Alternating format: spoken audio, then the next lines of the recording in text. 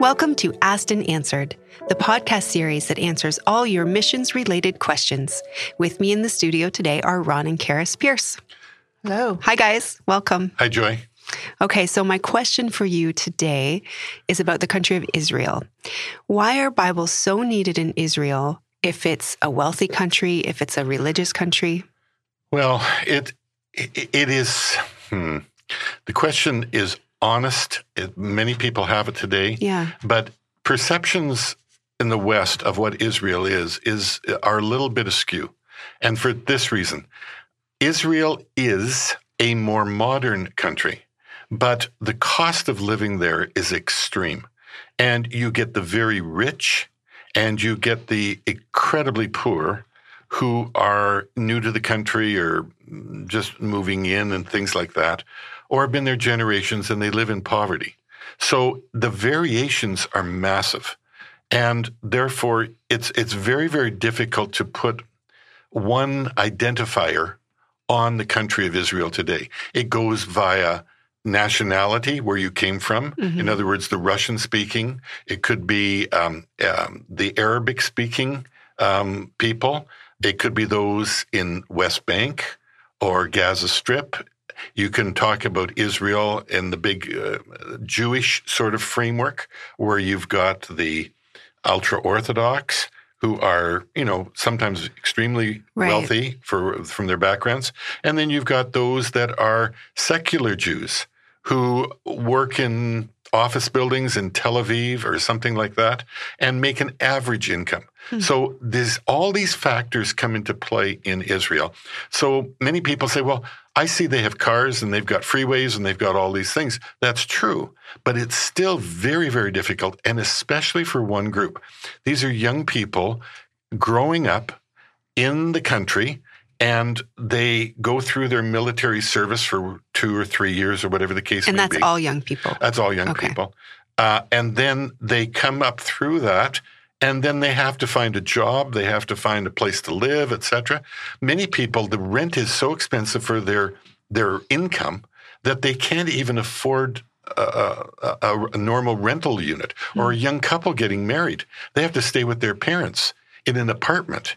And so everybody's squished together sometimes in these apartment setting, and to try to get enough money together to get a down payment, to get a loan, mortgage, et cetera, to get a house, it is really tough. So it's a very divided country that way? Totally. Okay. Very much so. And it's not what we would expect from a Western perspective for it to be much more independently wealthy, prosperous, etc. Well, they have great defense, great military, great advancement in technology. That's what I hear.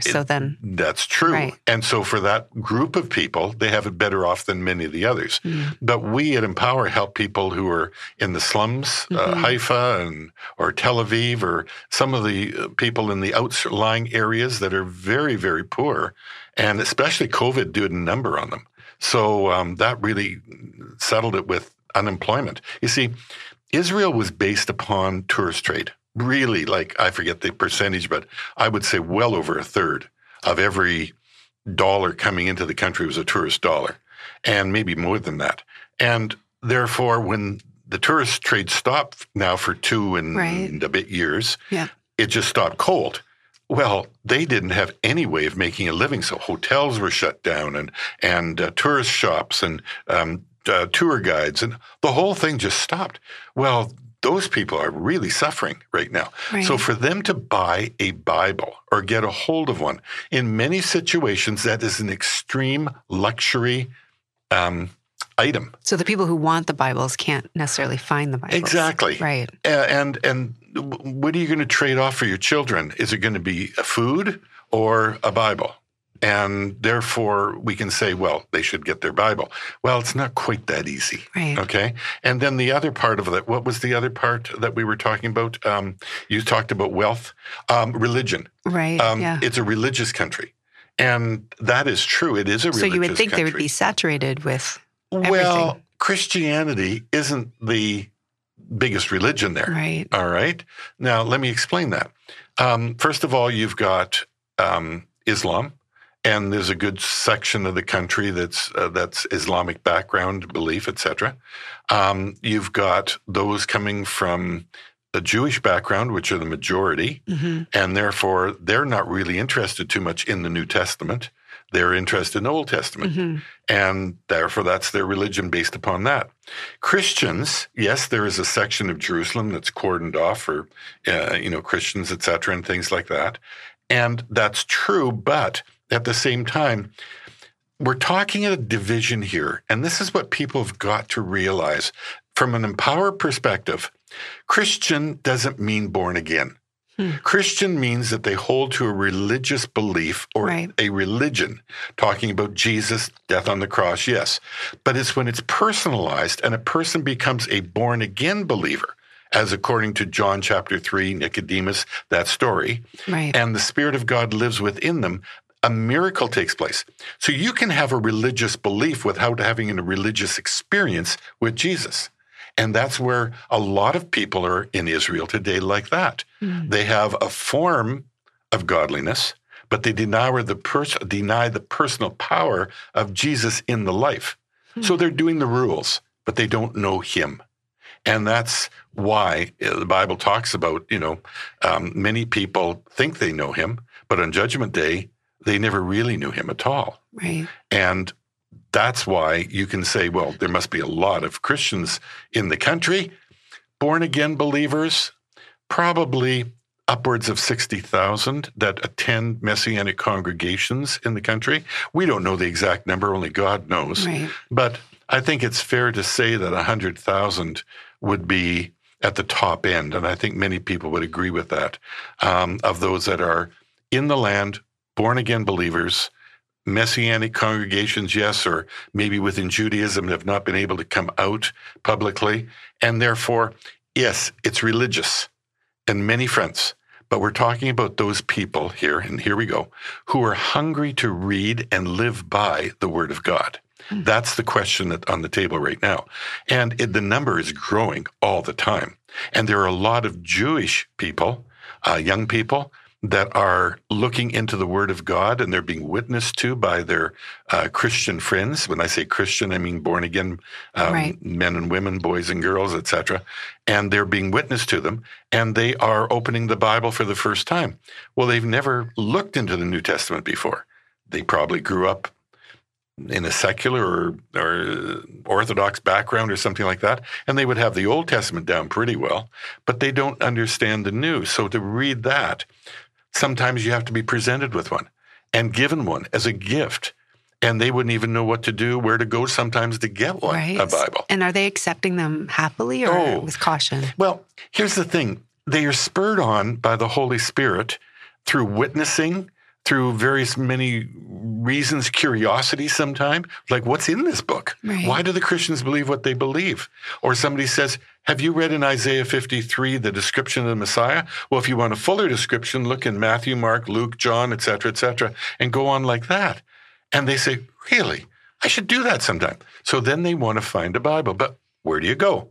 That's why Empower, working with the Bible Society of Israel, and we are in the business right now of supplying to those people who are curious, who are hungry, who are wanting to understand the truth, commit their lives to the truth found in the New Testament in Jesus, and they need some help. And either they need it financially to be able to afford one, or else they need one to be provided for them to get them started. The Messianic congregations, their pastors are saying that they're requesting them because their small congregations just can't afford to buy them, to give them out to people. Exactly. And even for their children growing up, to have the Bible, their first Bible. It's a struggle sometimes.